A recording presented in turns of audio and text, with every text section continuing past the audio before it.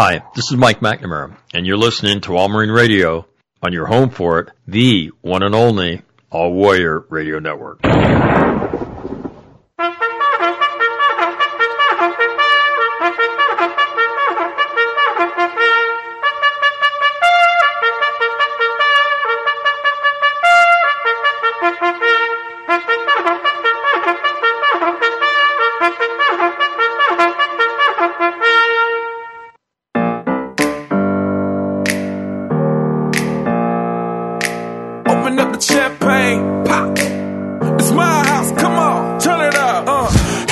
On the door and the night begins.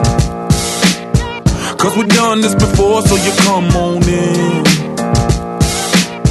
Make yourself at my home, tell me where you've been. Pour yourself something cold, baby, cheers to this. Sometimes you gotta stay in, and you know where I live. Yeah, you know what we is. Sometimes you gotta stay in. Welcome to my house, baby, take control now.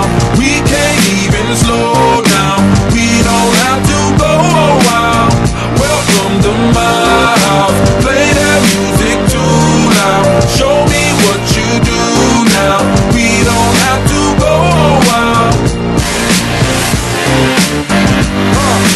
Welcome to my house.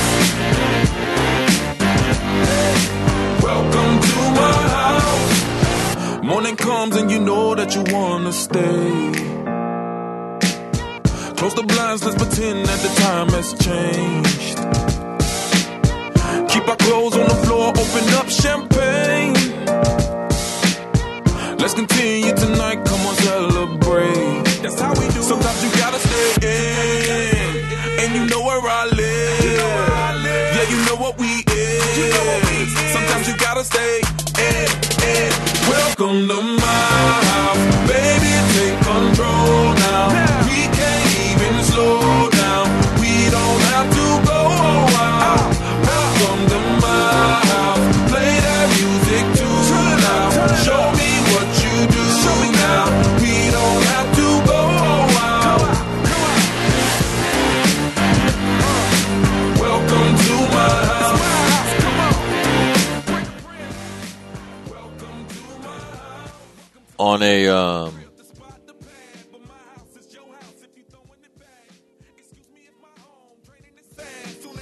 On a Wednesday, welcome to All Marine Radio. Big night, second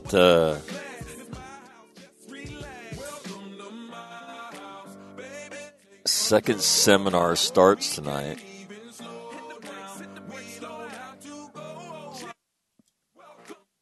Yeah, second seminar starts tonight. So I'm excited about that. Yeah.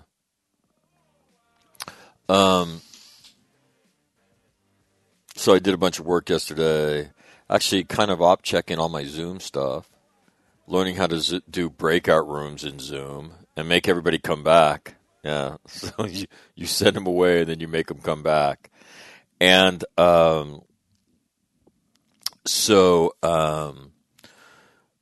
So did that, and then most laptops these days do not have a Ethernet port.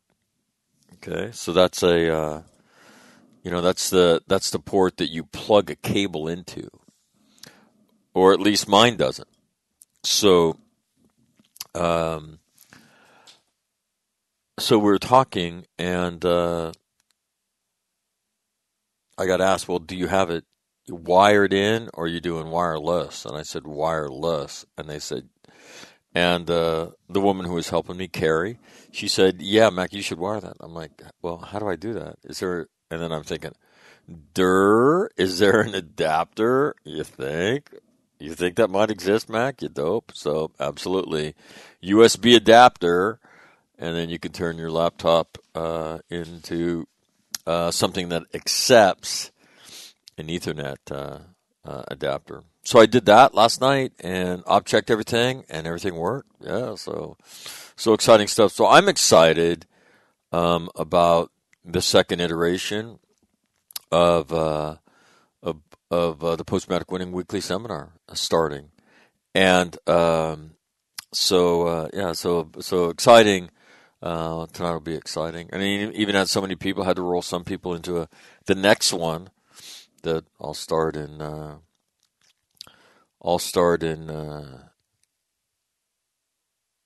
I don't know, June probably.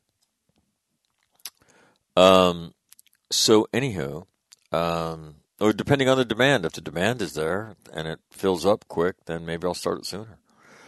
But anyway, exciting stuff, and it's exciting to talk to the people that are coming and their excitement to be involved in it, which is very, very gratifying. Somebody who they've met or know or something like that has told them what a good deal this is if they've struggled, and so that's very, very, very, very, very cool as well. So tonight, big night, exciting night for post-traumatic winning as more people get introduced to it. So exciting stuff. Tim Lynch is going to join me today, and what I want to talk about with Timmy is Afghanistan. Afghanistan very much in the news today after the President of the United States does something that Donald Trump said he would do. But the reaction, call me crazy, but the reaction is a little bit different, right? I haven't seen anybody in NATO, air out Joe Biden for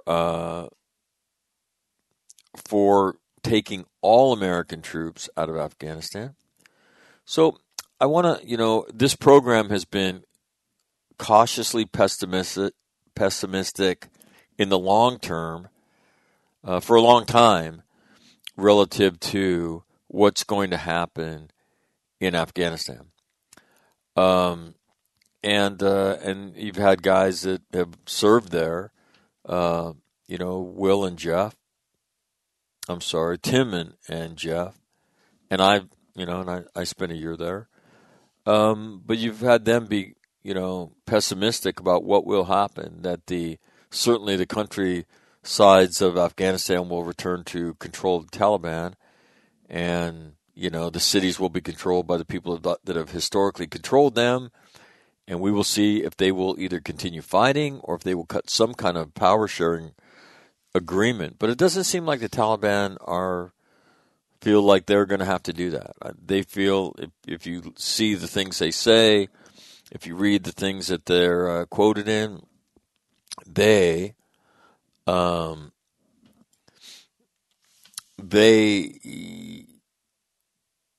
seem to be in the mood to negotiate. Certainly not a whole lot of progress been made, and you're hearing more and more. You're hearing more loud voices from the federal government of Afghanistan, moderate Afghans who are saying, "Yeah, this is not going to work." So the question becomes, what is the cost gain of our, what is the cost benefit analysis of our current posture in Afghanistan? Right? And is that the right thing to do? Is that the wrong thing to do? So we'll get Tim on and we'll get his thoughts, right? Truth be told, I believe there's more American service members killed in the United States training by far than are killed in Afghanistan. So if we've limited our casualties, what is the strategic upside to a NATO and U.S. presence in Afghanistan? That's the question. Does it continue the fool's errand of attempting, to, I don't know, try to do in Afghanistan what we attempted to do, right? I mean, we're going to take a country that's lived a certain way for, I could even tell you how long, And in a few short years, we're going to turn it around and we're going to turn it into some kind of representative government, with a military and a national police force that represents a whole nation, even though Afghans have never looked at their country as a nation. They've always looked at it as their tribe, right, where they live. They don't identify with Afghanistan, although they may live within its borders. That's not what they, that's not the first thing they're going to tell you they are. So I think we've gotten over that fool's errand. So the question is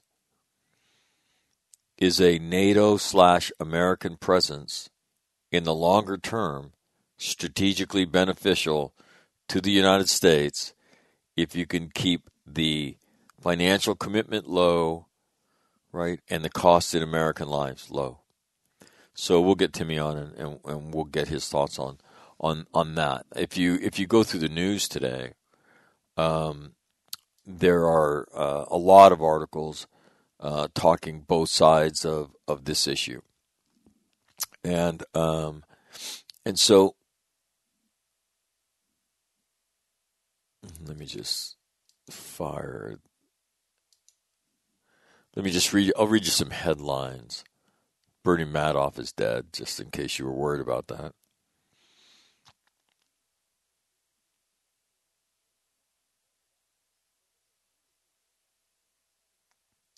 Here are some headlines.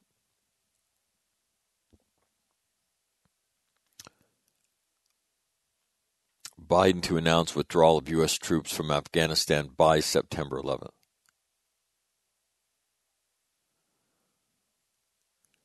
NATO forces to leave together from Afghanistan, the U.S. says. That's a Reuters story.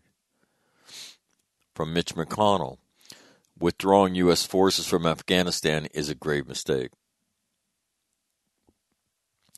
From the Washington Post, Biden's Afghanistan withdrawal could be the first step to a Taliban takeover. From Bloomberg News, Biden withdrawal plan for Afghanistan amounts to surrender. From the Los Angeles Times editorial page, at last an end to the U.S. deployment to Afghanistan. From CNN, America's enemies line up to put Biden to the test. China, Russia, Iran. New York Times, with Afghan decision, Biden seeks to focus U.S. on new challenges. So that's just kind of a smattering of headlines. Here's an interesting one from Colin Powell. This is from the website The Hill. Colin Powell on Afghanistan. We've done all we can do. Now that is a guy who gave you the, Colin Powell Pottery Barn. You break it, you own it, you fix it.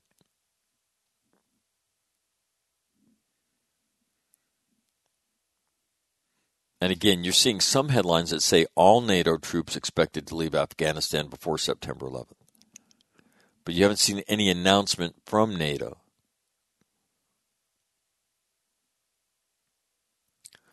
So we'll get Timmy on, and we'll talk about this. And again, I'll lay out for Tim the way this was articulated for me, okay? In that if you can reduce the strategic footprint of Afghanistan, American involvement in Afghanistan, if you can reduce its financial impact on the DoD to something that's reasonable,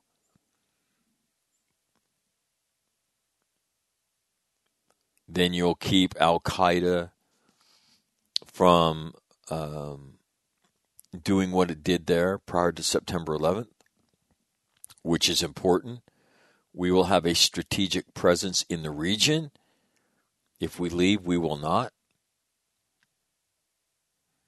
And we can do that in a training and overwatch primarily with aviation assets, and those primarily with drones. And we can do that effectively, which means the Taliban cannot win, and they have to sue for peace. and then the Afghans will negotiate it as opposed to getting steamrolled. So that was the vision that was laid out for me by somebody who's very, very senior in the Department of Defense. So we'll get Timmy's thoughts on that. So you've seen the headlines. You heard the headlines now today. So interesting stuff. Then you'll see, personal opinions like this. I lost both legs fighting in Afghanistan. Staying there doesn't honor our troops. And again, it's that's not the reason to stay, right? The reason to stay is because it's in America's strategic interest in the region to stay. Okay, so that would be the question, and I believe Michael O'Hanlon.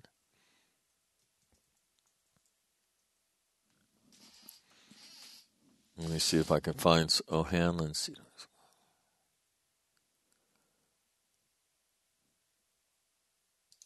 No, I get stories about every O'Hanlon that's in the news today.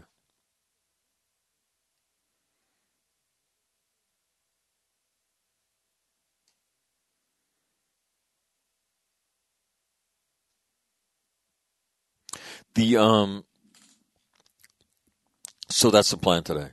The United States Marine Corps Band makes this morning official. In case you haven't looked at your calendar, it is the 14th day of April. Good morning to you.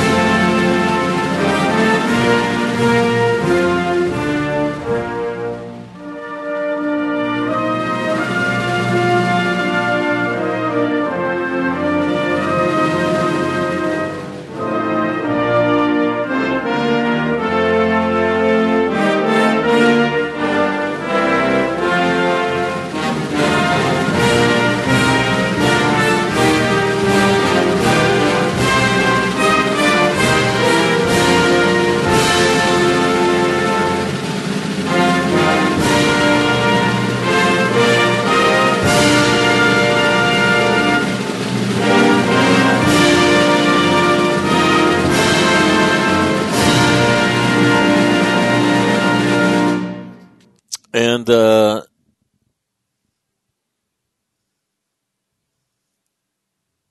is dedicated to another post-traumatic winning event tonight. And I hope it touches lives the way it has since I first started doing it in January of 2019. And so this is dedicated to that end. It is it's an awesome experience to watch people's lives change in front of you and to be a part of that. And so here's to that end, here's to that goal.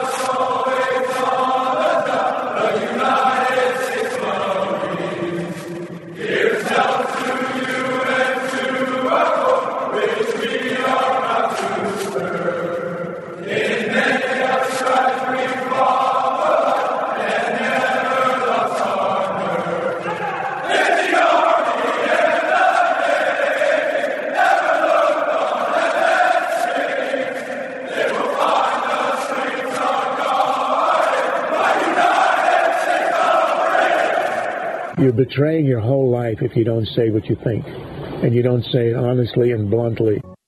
What keeps you awake at night? Nothing. I keep other people awake at night. For this campus had prepared him well. I'm very confident that, thank you very much. If this was vodka, it'd be a lot better speech.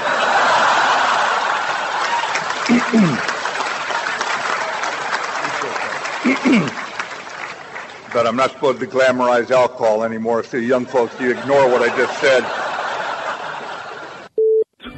We just have to execute. And we are executing every day, and Sergeant Major and I are very proud of what you do. Doesn't mean we can't get better. We don't want to make a mistake to learn. We don't want to lose to learn. We cannot lose if we have to go fight. We got to do what these Marines did here 75 years ago. Persevere against difficult, challenging conditions and odds and win. You got to win.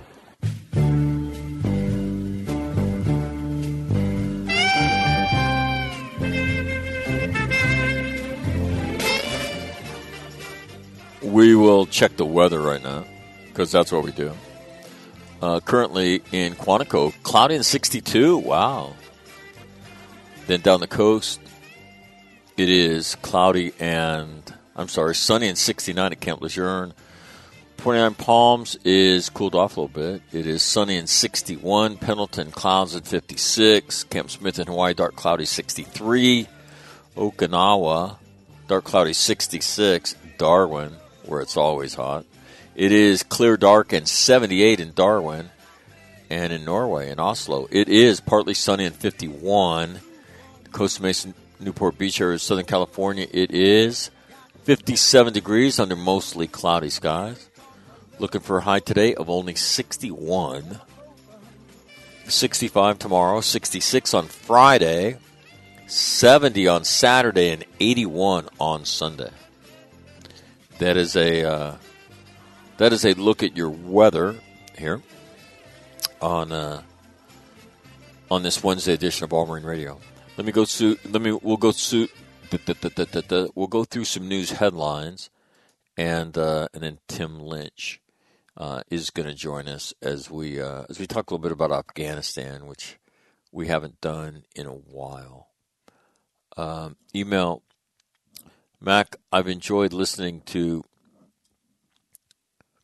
you and the Mensa brothers talk about the investigation into the 15th MEU. Are you done with that?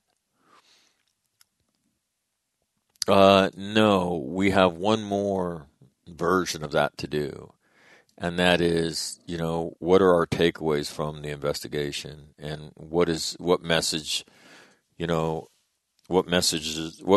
are people sending? So, yeah, and that'll happen tomorrow.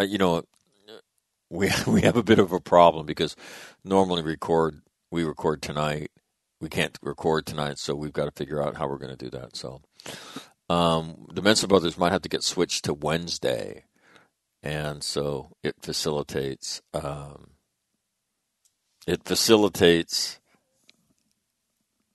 other things. So anyway, email those Afghanistan, those opposing withdrawal probably getting some kind of kickback. I don't know about that. I think there's certainly a case to be made if you're not part of the fighting anymore, but you do have the ability to use aviation assets to influence the outcome. There's certainly a discussion to be had about not leaving Afghanistan to the Taliban. And so that's been the discussion, and the criticism always is, you can't get it there, right? You can't get it there. So we'll kick that around a little bit. And so, I don't think Lindsey Graham's getting any kickbacks from Afghanistan. I don't think Mitch McConnell is, and some of the people that have voiced their opposition to it. The problem again, is that, the federal government has shown itself incapable of, and again, it was never the Afghan federal government's proposition to do what we thought should be done, in my opinion. That was an American initiative. They went along with it for a lot of different reasons, a lot of them financial. But it was an American vision. Yeah, this needs to happen. So if you probably talk to the Afghans, they probably thought much of it was a fool's errand. That's not going to happen. But, Americans are willing to pay for it, so we'll give it a try, and we'll get rich along the way. So we'll talk about that. The top stories today in Stars and Stripes, top headline is Putin's Ukraine buildup leaves the U.S. and its allies in search of a strategy. Yeah, let me get my crystal ball out a little bit. At some point, the Russians will move into the Ukraine, in my opinion. You will get essentially the same scenario where you will have Russians living in the Ukraine, right, in the news, and they will go ahead and those stories will be featured all over Russia. Putin will come out and say, I will not allow Russians to be preyed upon by Ukrainians or in ungoverned spaces in the Ukraine.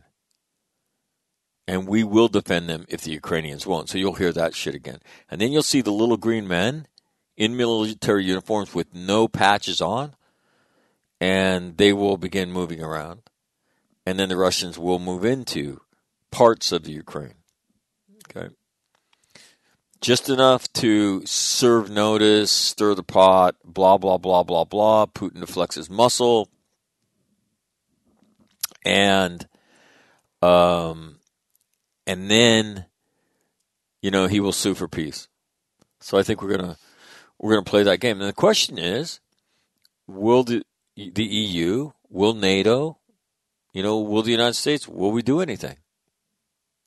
Because if you look at the response, the American response, the Western ally response to the massing of militia boats, in clearly the economic exclusion zone of the Philippines by the Chinese.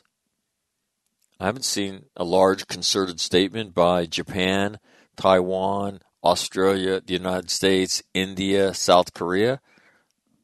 Indo-PACOM, if you will. Have you seen that? I haven't seen that.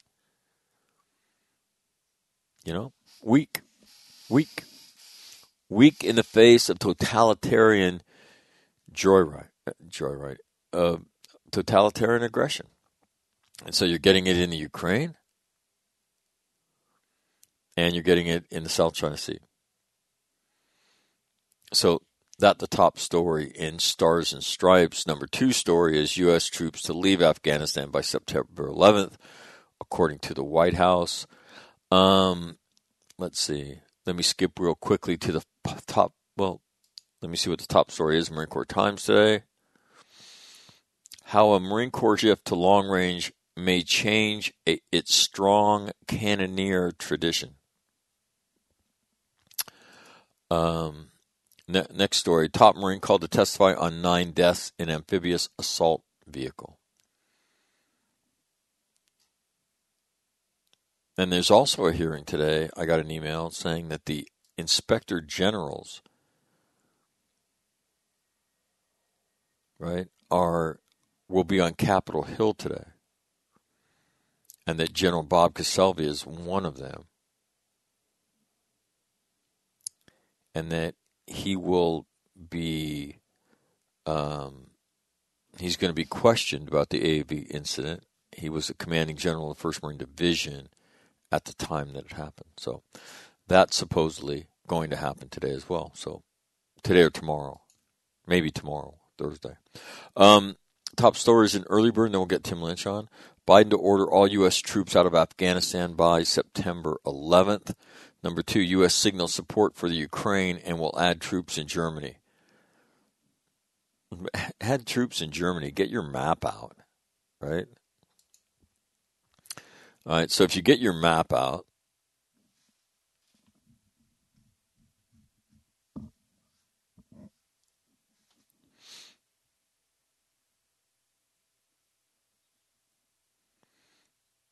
and you go to Europe, okay, and then zoom in on Europe, okay, find where Germany is. Okay, then find where Poland is. Okay, then find where the Ukraine is. 500 troops in Germany. Germany's France. Okay, now Poland gets you further into Eastern Europe. Okay, old Warsaw Bloc country. 500 troops in Germany. What? Who gives a shit? Germany's not at risk. Germany's neighbors are Poland, the Czech Republic, and Austria, right, and Switzerland. Like, what the hell are we doing? But hey, Donald Trump was going to take them all out of there. To me, take them all out of there and send them to Poland. They're in a position to get to the Ukraine pretty quick. So anyway, that story in the news today. The number 3, House Armed Service Chairman blasts White House for dragging their feet on the budget. Wow. And what's interesting about that is that guy's a Democrat. The White House is owned by the Democrats. Number 4, police encounter with black Army officer is a hurtful reminder that service is not going to save you.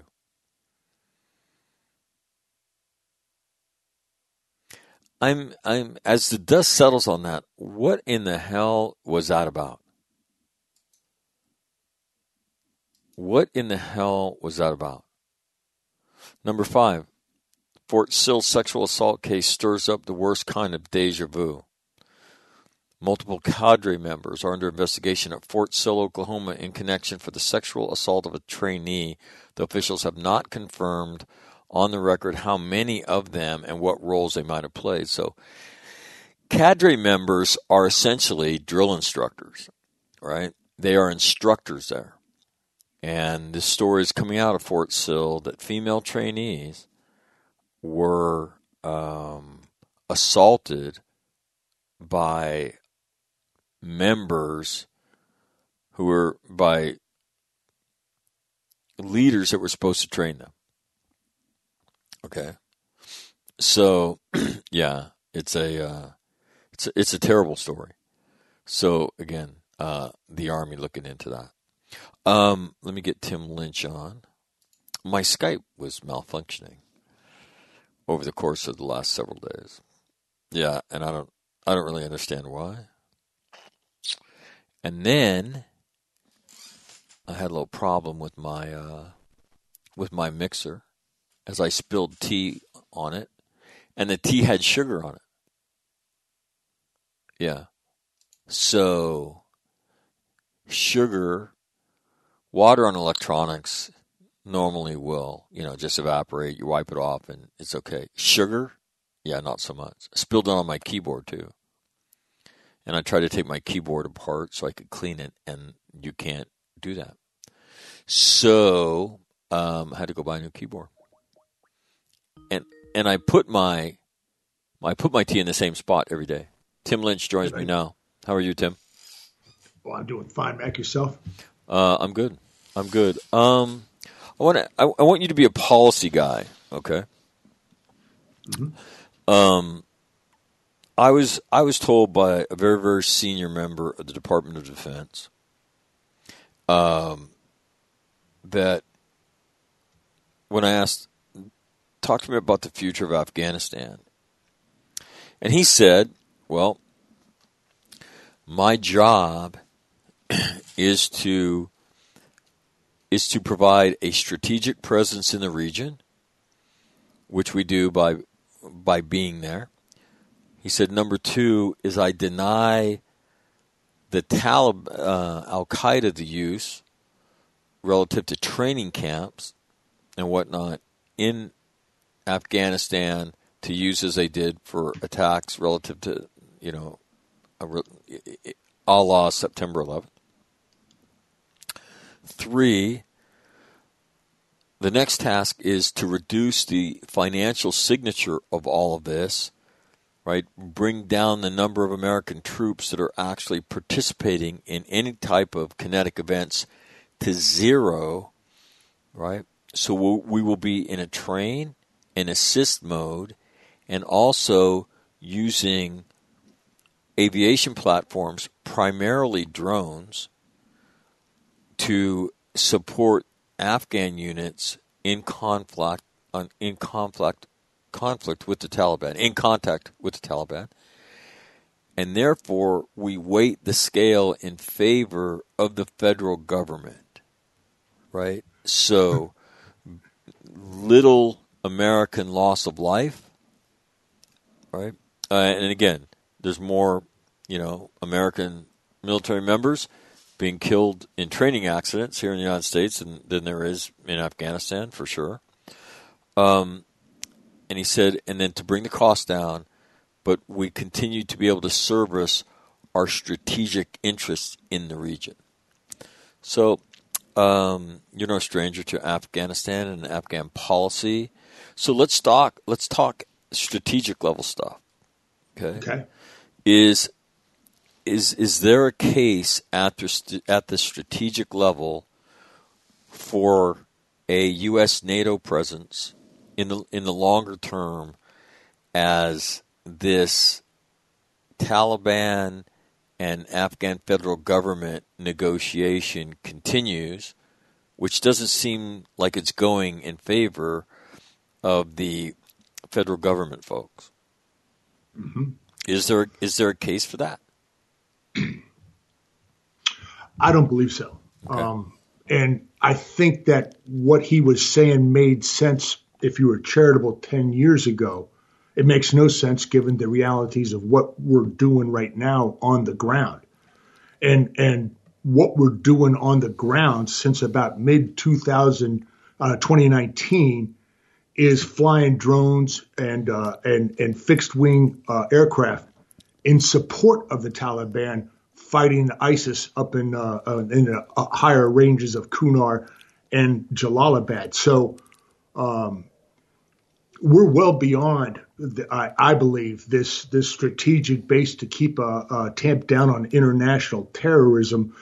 We started withdrawing all of our people out in about 2018 was the last time we started a significant manhunt, and that was after Osama bin Laden's son, Hamza. Right. And that was because President Trump had a big thing about Hamza, and they ran him the ground. It's the last time they put boots on the ground, but the guys that finished him found traffic in one of the courier's bodies about a gigantic training site down in Helmand, out there towards the desert. I'm sorry, Kandahar province, out in the desert towards Pakistan. And they raided that in 2018 and killed 150, 200 guys. And this is all Al-Qaeda. So Al-Qaeda had a big training camp in Afghanistan. They've had it for years. We took that out. And I don't believe that camp was ever designed to launch international attacks. The Taliban didn't know anything about 9/11 before it happened. Most of that planning happened in Hamburg, Germany anyway. And so I don't think that our current reason of staying there is valid. So the denial piece, you would say, is overstated and irrelevant. I would, because I don't believe that anybody can prove that these organizations there, whether you're talking Al-Qaeda or ISIS, are in any kind of condition to launch any kind of centrally planned long-range attack against the United States. It's not what ISIS does anyway. ISIS is more of a lone wolf provocateur. Got it. All right. So does the United States have any other course? So let's talk about staying around, at least until some sort of agreement is made, which, the conditions of our withdrawal were that certain conditions had to be met relative to the negotiations and relative to the fighting.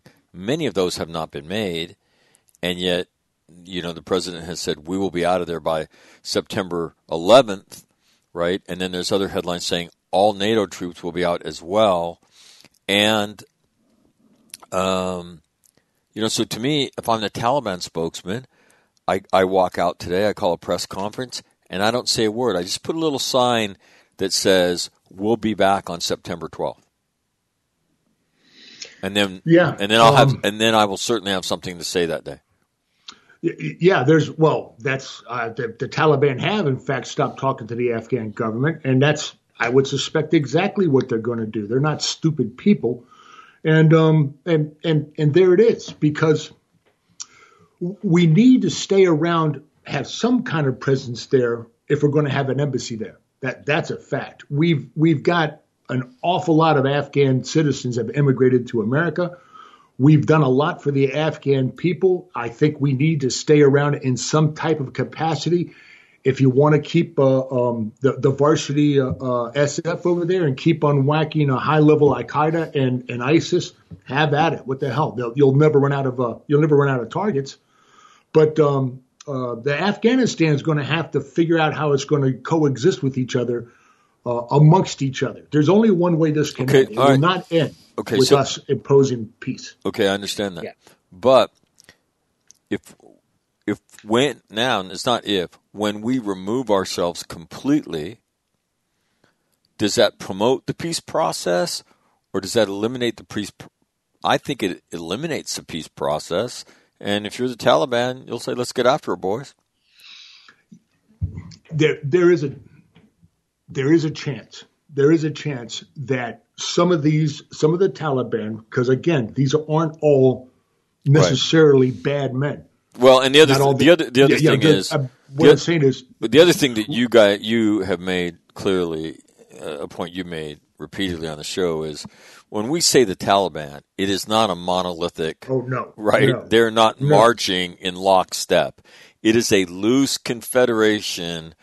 It's like the meeting of the Corleone or the heads of the families after Michael Corleone went to Italy. And even worse, because you've got two shuras in competition. You've got the Quetta Shura with mostly Iranian and, of course, Pakistani backing. And you got the Peshawar Shura, who sucks up a lot of the Arab money. So those two don't even cooperate. And then throw Haqqani on top of all that. And you've got three factions that are. So when we say the Taliban, just know that it's a loose confederation of organizations and individuals that at any given time can say, "Fuck this, I'm going in the other direction," and do. Right. Okay. So again, when we remove our hand from that scale, I mean, what do we expect is going to happen? Well, you've got Taliban and the Afghan government cooperating in the eastern region now, Nangarhar, Kunar specifically, because they're uniformly against ISIS. Okay. Remember that ISIS was driven out of Nangarhar principally by constant attention from an SF unit, but also because the Taliban came across a Parrot's Beak and attacked them and drove them out of there in 2018. I mean, drove them out entirely. So you've got areas in the country where the Taliban and the government forces have reached a mutual agreement as to not to interfere with each other. Okay.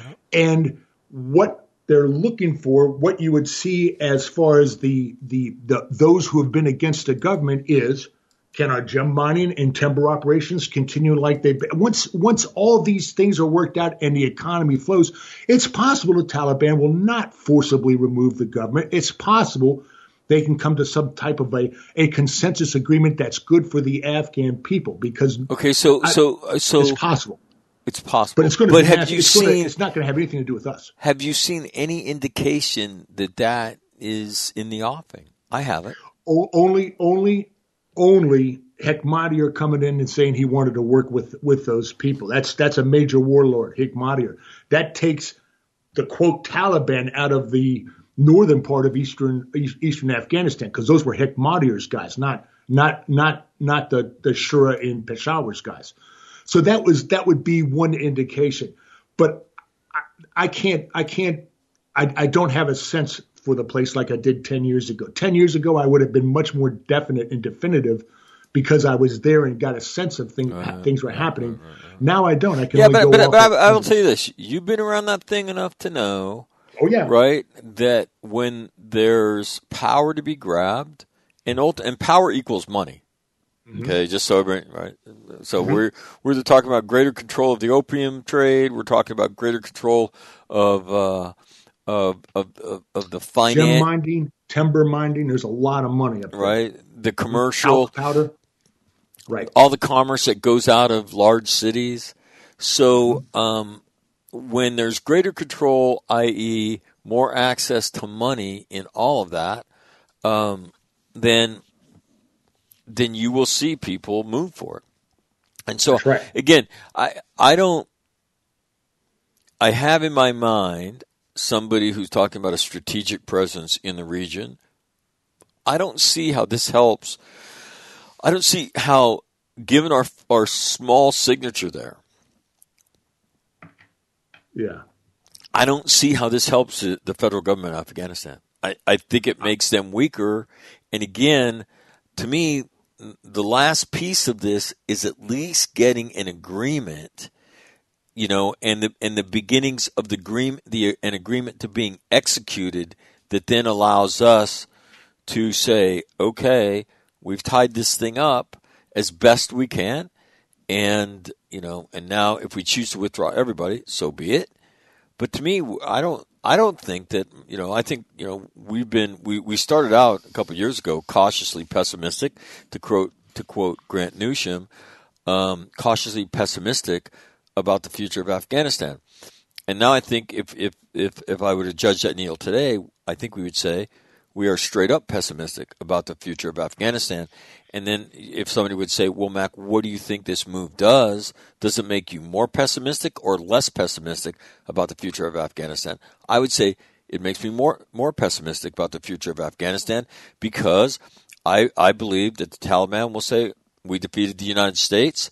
Now it's time to deal with these idiots in Kabul and Kandahar, and we will do that. And I think it subjects the people of Afghanistan to more war, not less.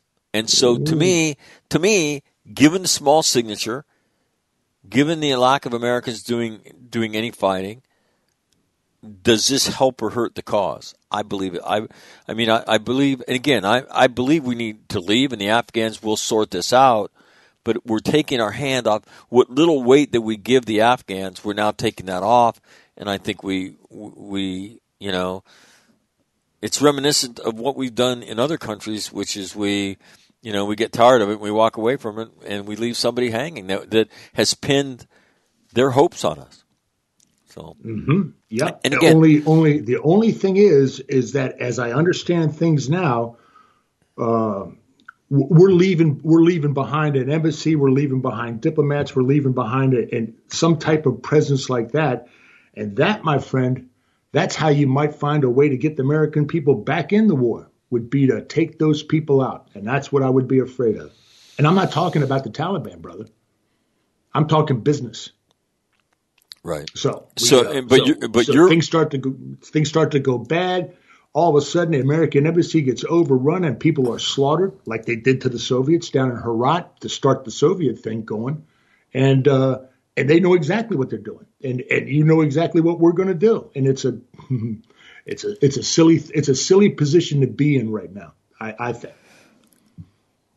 So then, how do you thread that needle, Tim? If you say, okay, if we leave any kind of diplomatic mission there,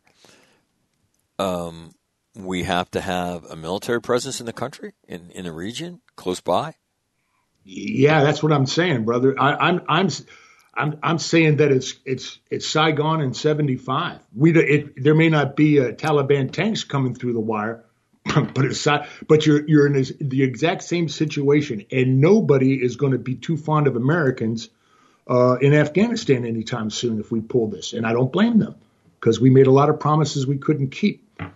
And this to me is just a slow-moving disaster. The only thing that could come good out of it would be for us to go away and them to work out something where they stop fighting each other and turn back into a hippie commune tourist type place because it's a cool country. It's got beautiful places. I mean, right. It's a beautiful country. But if you were the Taliban, that wouldn't be my course of action. If I was them, I would say, how do we get our hands on the rest of this stuff? All right. Yeah, that's true. But you've got that the virus of modernity that we've unleashed in that place. Those Afghans in most cities are used to the internet. All Afghans. Explain the virus of modernity, because people are going to think you're talking about some kind of. You said virus and modernity, and are you talking about some kind of vaccine? So I know. I'm sorry. I apologize. When we arrived in Afghanistan, the place was basically an isolated peoples who had very little exposure to outside of their immediate environment and not really any knowledge of what goes on outside of Afghanistan. The Taliban was considered sort of normal. Nobody in Afghanistan knew about 911 or why we were there or anything. So you within a year or two of being there, all of a sudden, every Afghan had a cell phone. The cell phone towers started going up. Electricity started being more widely available. Now you go fly over the Nimroz or Helmand province, and all you're going to see is stinking what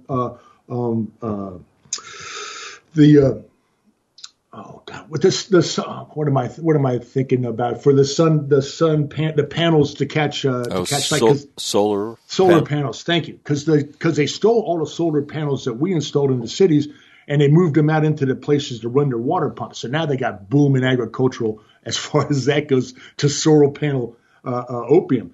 So and you've got the internet. You've had people educated. All these people know that about what goes on outside the world now. They have a much better understanding of what the international scene is. And the Taliban doesn't want to go back to lopping people's fingers off for smoking. Most of those guys smoke now anyway. So they've got to come to an accommodation of working modernity. When we set up the Fab Lab in Jalalabad, and I remember during Ramadan, some of these kids were talking on it was like a Skype type connection, but it was an MIT thing. They're talking to an Islamic kid in Norway, asking him if the sun doesn't go down, when the heck do you eat during Ramadan? They're asking because they had no idea that there was a place where the sun didn't go down in the north. They were learning stuff that we take for granted. I'm talking 20 years ago I was watching this. So we've got 20 years of education, 20 years of helping Afghans, and 20 years of Afghans getting used to individual Americans and knowing what we're all about. And that's not going to go away. So we have given them a virus of modernity, which the Taliban can't reverse. None of them can reverse. We've left them with education. We've bought hundreds of thousands of Afghans into our country where they're becoming American citizens. Almost all of these are Turks. All the ones that I was involved bringing in were Hazaras, which is a discriminated against minority in Afghanistan, and they're happy to be here. What good comes out of our involvement in Afghanistan, I don't know. We won't see. But I'll give you an interesting data point that shocked me. I had my son came and visited last weekend, and he took a trip through Cambodia, Laos, and Vietnam. And what he told me was the Vietnamese up north, in northern Vietnam, love Americans, got no issue with Americans, love seeing them around. The people in the South, they like the French. They're not too happy with Americans. They prefer French people. I never knew that, never heard that, but I hope that it doesn't happen in Afghanistan where 20 years from now, if you go back there, people are like, yeah, there's Germans that were up in the north. They were okay, but those Americans were assholes. But I think that's probably what's going to happen because we're going to leave them. Yeah, again, I wouldn't lobby, for a long-term American boots-on-the-ground presence. But, I think you've negotiated an agreement with the Taliban, and, should you not adhere and make sure that the Taliban has lived up to its side so you can live up? Just that minimum. But it sounds like, again, what we're doing is we're just going to unass Afghanistan, which, okay. Well, there's stuff going on here that I don't think we'll ever have visibility on. Historians are going to puzzle over, and that is Zalmi Khalilzad, that's the Afghan-American who was the ambassador when I first arrived there, who set a lot of the stuff with the Karzai in motion to begin with, is the guy that's wrapping this up, now working for, 3 presidents now, Obama, Trump, and now Biden.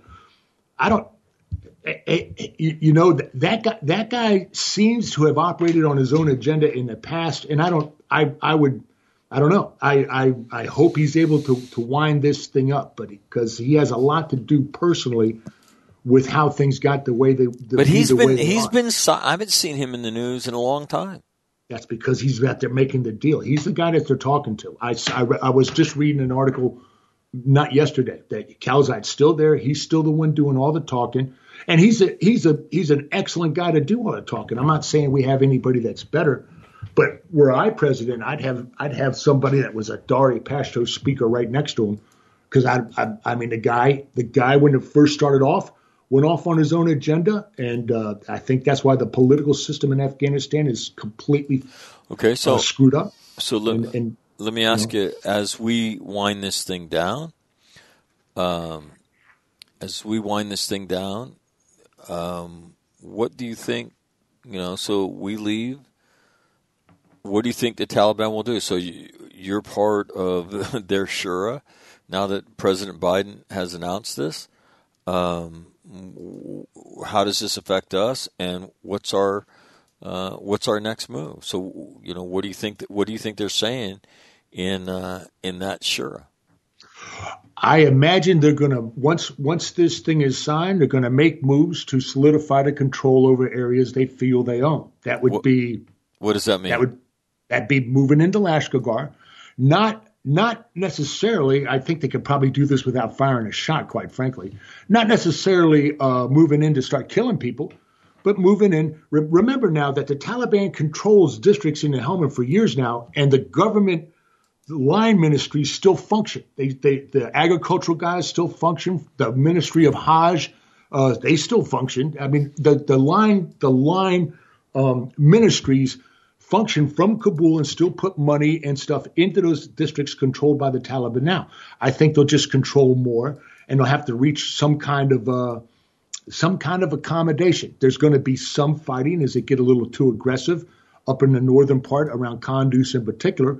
But even that fighting, Tim, do you think it will be anything? I mean, how does the federal government win? They don't. Okay. They don't. All right. Yeah, they're not. They've got some guys that can fight. They got some A-29 pilots that can they don't. But they don't have enough, right? No, they don't. They don't. They don't. I mean, how do you get to be a colonel in the ANA? Money normally, not performance. That performance threatens other colonels. Right. Remember? Right. I mean, I don't know if you saw that. Jeff knows exactly what I'm talking about. So this move. This American move, right, to completely withdraw, do you think it hands Afghanistan to the Taliban?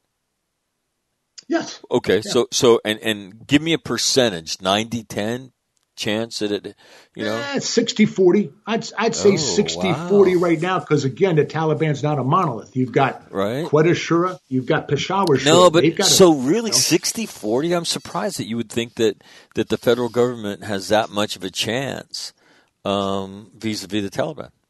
Well, the Taliban, it's in their best interest to leave it at 60-40 because they're not going to be able to maintain the roads and crap like that. Why not let the federal government if they take over the federal government, why wouldn't they? Well, if they take over the federal government, that's a whole different thing. I don't think they'll do that because I think that's going to put them in the crosshairs of too many people, and they don't have to do that. They can sit there and cooperate, and the money spigot continues to flow into Afghanistan. And I believe that's what everybody wants, is the money spigot to keep on going. Because if they get their road networks unscrewed, they've got a lot of mineral wealth to extract. And the Chinese are more than happy to help them. I would be absolutely stunned if that happened. And it's interesting you mentioned the Chinese. What I would expect is Taliban, right? The United States leaves. Taliban takes control or is on the verge of taking control, and they announce an agreement with the Chinese relative to the Belt and Road Initiative. Uh-huh. Yeah, well, that gives, and so the Chinese expand their influence, right? Money flows in, right? The Taliban will obviously take a cut of all those contracts, and you know, and again, we've any chance of a different outcome, right, has been eliminated by the NATO and American withdrawal, complete withdrawal. I mean, so again, as I can't remember who said it the other day, Grant said it the other day when he said, look, you know, truth be told, no, Will said it. You know, when foreign nations go with us someplace, they're on the placard. They're not doing any of the dying except for the Brits. Okay? If Italians, if Germans get killed, if anybody else gets killed, Belgians, it's an accident. It's a freak accident because that's not what they sign up for. They sign up to be part of the coalition of the willing, right? And, you know, we get to use their names as a part of this coalition, but they don't sign up to do any of the dying. That's not the conditions of their working agreement. And so, to me,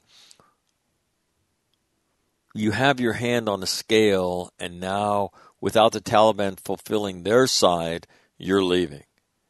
And I just don't see. I think you're 60-40. Your 60-40 makes sense to me as an economic proposition, but I have seen no indication that they're willing, you know, to negotiate that and cut that deal. So I would be shocked if that happens. So I would put the odds closer to 90-10. The Taliban will take over that country, or it will descend into a war as the Taliban puts pressure on the major population centers, and those turn into combat zones. Yeah, that is a distinctly possibility. Let me real quick. I want to make a correction because of our international audience. The Canadians fought like demons down in Kandahar before they ultimately were withdrawn. They took a lot of casualties, and the Dutch took a ton in Oostende. So there were some other folks that were fighting. The French, I think, did a pretty good job after their initial defeat. But to me, there were guys that were fighting with us. I just wanted to throw that out there. But that's an anomaly. I mean, because those countries in Iraq, they didn't sign up to do that. No, I'm not saying we they didn't, did. And we did not put them in those positions. When those things happened, something went wrong because there's no doubt about that. Right. That was not the intent when the Canadians started off. And I'll tell you something else about China. So 2005, I get a phone call from a country manager from another security company, not the one I'm working for. And he said, I need you right now, tonight. I need you. I need a car. I need you. I need a gun with weapons. I said, okay, what's going on? I need you to run something for me. It wasn't just me. It was a bunch of us that show up, right? And each of us get in our car comes a Chinaman with a big old bag. And we went to Afghan houses. This was after the Canadian company had won the contract to develop their gigantic, the largest copper mine in the world, which is, I forget, it's somewhere in the center part of the country. But what that was were payments going out, and then suddenly the contract wasn't won by the Canadians. It turned out that they rebid it and the Chinese won. So that's 2005. They're throwing out, I was told, I didn't know what was in those bags. I was told it was $1 million. They're already pulling that crap in 2005. So, yeah, the China Belt and Road thing, you would think that Chinese would have problems with the Afghans given the treatment of their Muslim minority, but nobody seems to mind that, it seems. I don't understand why, but yeah, China's going to have a lot to do with what's going on in there. It's not going to be cool. Yeah. All right. Any other thoughts about this announcement? No other thoughts other than, the Afghan I saw. I was often in the places I went, the first international person any of them had ever seen, and the people were so friggin' decent. I mean, just a nice, welcoming for strangers and whatnot. If you're in the middle of nowhere, just a nice, interesting people. I'm just sickened to see us continue to go on like this because it seems like there's no good men among the living anymore. But there were some decent ones. Well, at first. Again, let me read you an email. Yeah. Mac, before you guys go, I'd like to ask you both a question. Once again, the United States signs up to do something. once again, the United States struggles to do it. And it would appear to me, once again, the United States quits, leaving its allies and everybody who threw in with us to an enemy that is ready to pounce on one of our allies. Mm-hmm. Is there anything wrong with what I said? Timmy? No, there's nothing wrong with what he said. The mistake was not getting OBL at the first place and sticking around and sticking around. Osama bin Laden at the beginning. When General Mattis was down there screaming, "Let me go in behind," I can't believe that we didn't do that. It's because everything that happened. If you look at our involvement in specific providence. Okay. I don't want to get off on that. Sorry. I relative to his statement, is there anything that he stated that is incorrect? No, we said we were going to come in and rebuild the place, and we weren't going to leave till the job was done. I said that repeatedly myself. I heard ambassadors say that. I heard generals say that, and we're not doing anything like that. All right. And again, does that impact American prestige around the world? Let me tell you, if I was a country, I'd be very leery of throwing in with the United States because are you going to leave us in the lurch? I mean, again, and consider this. Consider the Philippines in this situation, the Vietnamese in this situation. You want us to open our doors to you. You're going to treat us like you treated Vietnam in the past, like you treated Afghanistan in the past, the way you've unasked these things.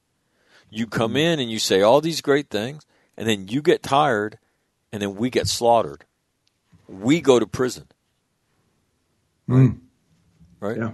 And so again, if I was a Pacific Rim, especially in any of those nations that surround the South China Sea that we say we want access to, that Admiral, Grant was talking about Admiral Aquino, he wants all these missiles. Well, where are you going to put them? Guam and Palau, that's it? Because nobody else will take you? Nobody else will allow you? And so, I don't know, repercussions of it. I guess we will see. But again, this American habit of taking an ally and then hanging them out to dry is a bit disturbing. And again, to me, what's problematic about this is the Trump administration negotiates an agreement that it doesn't even seem, we're going to make them fulfill before we leave. Mm-mm. Nope. And it does not. And so to me, it's like, I don't know. It's just disturbing in terms of, you fight to win for a certain outcome. You fight to win the peace. It's called phase 4 of all of this, right? You fight for an end state and a political outcome. And then to think that, the Chinese will walk in and they will begin to do their thing and they will expand their sphere of influence into Afghanistan. And, and I know there's a lot of people that would sarcastically say, well, good luck to them. They will die in Afghanistan as the Russians did, as Americans did. And they will not change it. But be a bitter pill to swallow. In the early parts, around 2004, 2005, a lot of Chinese companies were winning those road building contracts, and the local Taliban would come and pinch a couple engineers and take them as hostages and start demanding money for them. And the Chinese, they wouldn't even talk to them. They just send another engineer. They're like, yeah, well, whatever. The Taliban actually ended up letting these people go. They would just kind of wander out of the hills every once in a while over the ensuing years. It was ridiculous. But the kidnapping business is an honorable trade absolutely. In that part of the world. Right? Absolutely. As stupid as that sounds, it's a business, right? It's not, essentially a crime. It's what we do. And there's rules. There's rules on how to treat people. It's actually quite civilized. They're not going to torture anybody that they kidnap them for money. They generally treat you pretty well. So I understand. Got it. Yeah. All right, Timmy. Again, I don't. I have again, like I think most people, I have very mixed feelings. I agree with you and Jeff in our discussions about Afghanistan in that the Afghans have to sort this out. But I think that we are not helping the side that fought with us by this move. No, we're not. We're not, and of course, and pulling out, and if it degenerates as significantly, the money flow dries up too, and that just it makes it that much worse. And you guys have said, look, they'll cooperate as long as the money's around, and as soon as then it will go back to what it is. And so, that to me is the only. I think what the United States ought to be about is get the Taliban to live up to the agreement that they signed, right? And then we stick to our agreement. But if you're going to leave the country and they haven't lived up to their end of the bargain, it's just a shitty message that you send to our allies that this is how much we value you when we get tired. And you leave behind not a functional embassy. You leave behind what are essentially hostages, quite frankly. Yeah, I don't know. I mean, it's interesting that you say that. So, what does the ground force have to be around the embassy to defend that thing? If we have a presence, it's indefensible. There? You can't. It's take it. I know the embassy quite well, having been there as it's built. You can't pack enough guys in there to defend it because it's just. What are you going to do? Start slaughtering hundreds of thousands of civilians? Kind of a deal. It'd be just like Tehran. Yeah. Just like the American embassy in Tehran. You would use a crowd as cover for your small groups to go in there. Exactly. Right. Absolutely. That's what they do. It wouldn't be the first time. That's how they do it. And so that negates our firepower advantages. After that, it's just a matter of how nice they're going to treat the hostages. Because it isn't like they kidnapped them. They may not get the kidnapped hostage special. They might get the infidel special. That'd be nasty. Hold on. I want to. I saw Michael Hanlon,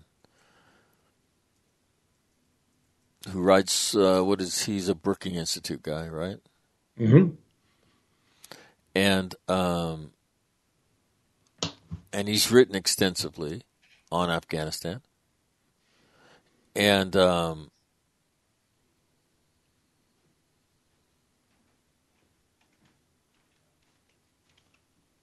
just want to find something that he wrote here. Let's see if I can find it. Michael Hanlon's being quoted here. What to do. Give me a second.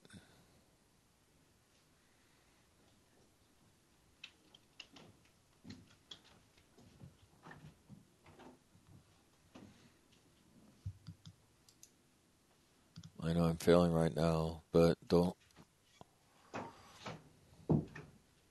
Tools, sort by relevant, sort by date.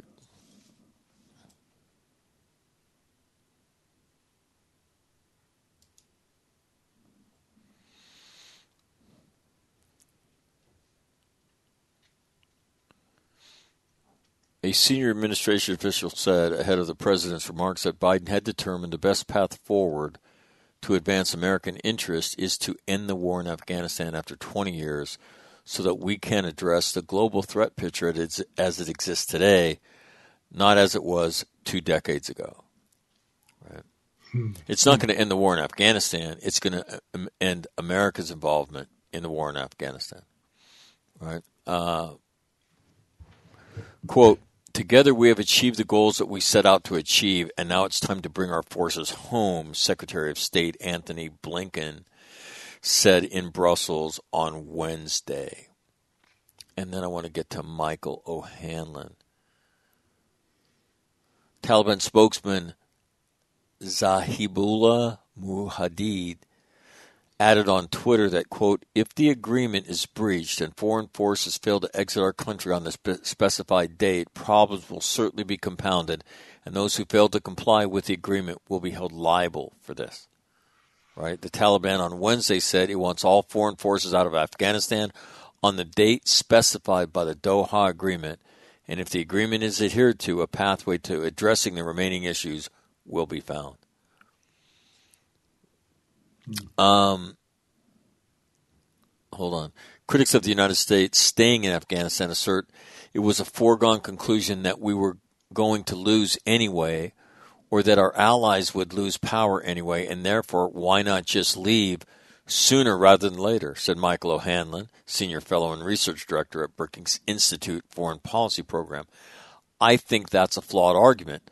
O'Hanlon said this part of the world that's been the source of 9/11 attacks previously could become one of the great no-man lands for international terrorism to hide in the future. According to Hussein Haqqani, former ambassador of Pakistan to the United States, the real question now is whether, withdrawing its troops, the U.S. will continue to help the Kabul government and the Afghan people keep the Taliban at bay. Haqqani, the South and Central Asia director of the Hudson Institute, told Voice of America, the Taliban have shown no interest in peace, and the Doha process only reinforces their belief that the U.S. U.S.'s eagerness to leave Afghanistan outweighs any of its concerns about the country's future. Some analysts worry American withdrawal will have ominous consequences for the people of Afghanistan. Quote, it could become like Syria, a multiple patchwork of different competing areas where there's hundreds of thousands of deaths rather than tens of thousands, where there's many millions of refugees, and where there's complete chaos in certain parts of the country and a stronghold for terrorists, warned O'Hanlon, a former member of the External Advisory Board at the Central Intelligence Agency. So, anyway, any thoughts on that, Tim, before I let you go? Yeah, I don't see how that can become like Syria with the way that ISIS had that thing all segmented out. That the Afghans, I don't think the Afghans will tolerate that. There will certainly not be, the northern section might be independent on its own, might be operating on its own and not have much to do with the southern section. But I can't see some kind of radical major jihadi organization like ISIS getting a foothold in there. The Taliban are fighting ISIS right now. They've been fighting ISIS. The Taliban are the Taliban, and they're about Afghanistan. I think it's going to turn out better than we could reasonably hope for. But I'm still just despondent over the whole thing.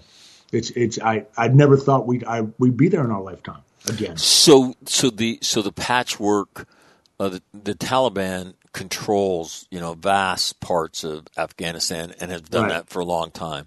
So I would agree with you. I don't think the Syria analogy is right. The question becomes the amount. What I do believe is relatively close is the amount of death that will ensue in the contested parts of Afghanistan, which is the major population centers. Would you? So that's the question. And does this move advance? And again, I think this is absolutely right. The Doha peace process, in my opinion, has simply been a ruse, right, and a path to get the United States out of Afghanistan so the Taliban can sort this out. And remember, the Afghan government wasn't part of the Doha negotiations. The Taliban, on principle, refused to deal with what they had called the puppet regime. Right. And so now we will abandon the puppet regime, and that will allow the Taliban, that loose configuration, to treat the puppet regime like what? A legitimate government? Yeah. I was going to say the only thing that's missing is the rim shot, but your laughter filled in nicely, so well done. Yeah. The problem from the get-go, from a military standpoint, has always been you didn't have a legitimate partner to turn over stuff that you took. It's always been a problem. That and, of course, a porous border behind which they can slip and refit. Here's another Vietnam all over again. Here's another interesting email. One of the things Tim mentioned in the modernization of Afghanistan is the advance across the board that women have made there. It's not going to play well in Peoria when Afghan women are going on television and yelling death to America because we abandoned them, and they've been put back into their place in a traditional Afghan culture. Well, and let me tell you, there's no doubt that will happen. No. But again, it depends on where you are. If you're on the border with Iran, like you are in Nimrod's province, they have very Iranian type of views about women. Women drive, women work outside the home. That's not a problem. If you're in Uruzgan province, that's a gigantic problem. If you're in the northern part of the country, it's not an issue at all because they're not Pashtuns up there. It kind of depends where you are. And Kabul is considered a foreign country to all Afghans that are not in Kabul. So, yeah, in the places where we're used to being because of the fighting and whatnot, it's going to be very bad. For a woman being raised in Herat, she'll be able to drive. She'll be able to go to college. She'll be able to do what she wants in an Afghan context. Not what she wants, but she doesn't have the same strictures of having a male relative to escort her everywhere. And she doesn't face, as a teenager, the harsh censure if she talks to somebody outside of her family. And that censure is always and invariably death. I mean, it's pretty fucking harsh. But it's not universal in Afghanistan. But it will go back that way in the places we know and care about, and to the Helmand province certainly being one of them. Yeah. Yeah. No, and to his point, that's not going to play well in the United States. Oh, hell no. No. When Afghan women go on and say, you abandoned us and this is our fate now. And most assuredly, I mean, when you see Taliban spokesman saying, "Oh no, we will honor women within our tradition," and their tradition is not, the expanded role in life that a lot of Afghan women have experienced once the American way showed up, and so but I agree. I mean, that's not going to play well. I don't think it would have played well had the American people. But you know what? It's really not going to matter because the Democrats control most of the media, so it's really not going to get out there. And I was kind of getting to that point. How much did we talk about turning girls who were going to be killed by their parents? How much did we give? We had to turn those kids back to their parents, knowing what was happening. And we did a pretty good job of not getting the American people upset about that. If we wanted to get the American people on a jihad against Afghanistan, all you'd have to do is cover in detail how they treat dogs, because it's not an Afghan thing. They're not fans of dogs. That's enough to get any college student riled up. But that's not what we do. Right. And it's going to be nasty. And there's people that believed us when we said we're not going anywhere. And they're going to pay for having believed us. And that's just the way it is. Right. All right, Timmy, I appreciate you hopping on this morning. Thank you. Oh, no worries, Mac. Love to do it. All right, bud. Love doing it. All right. Yeah. Talk to you later. That is Tim Lynch with his candid assessment of Afghanistan.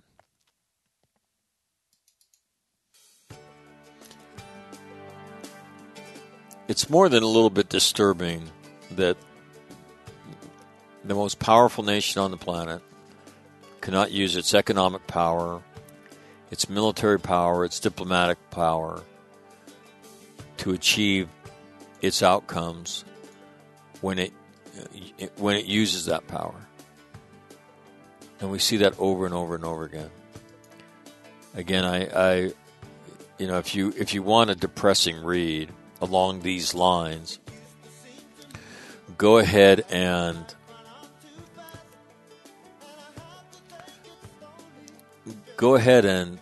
read H.R. McMaster's Dereliction of Duty about the Joint Chiefs, people that worked in the White House, the president's special military advisor to Vietnam. I think Maxwell Taylor, occupied that position, and how Vietnam got going, stayed going. And then we went for the door, right? We went provide them with spare parts. I don't know. It's just very disconcerting when you see us, do this again. I think, what was it, Operation Frequent Wind, which was the evacuation of Saigon. The people, crowding at the embassy. And you can imagine there's a version of that going on in Afghanistan right now. The number of people today that are besieging the American embassy that have worked for the United States that now fear for their life as we go down this road again.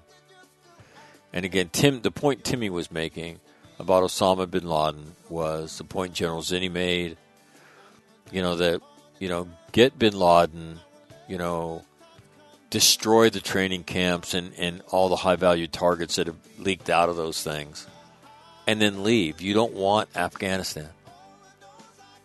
But the Bush administration did not see it that way. And so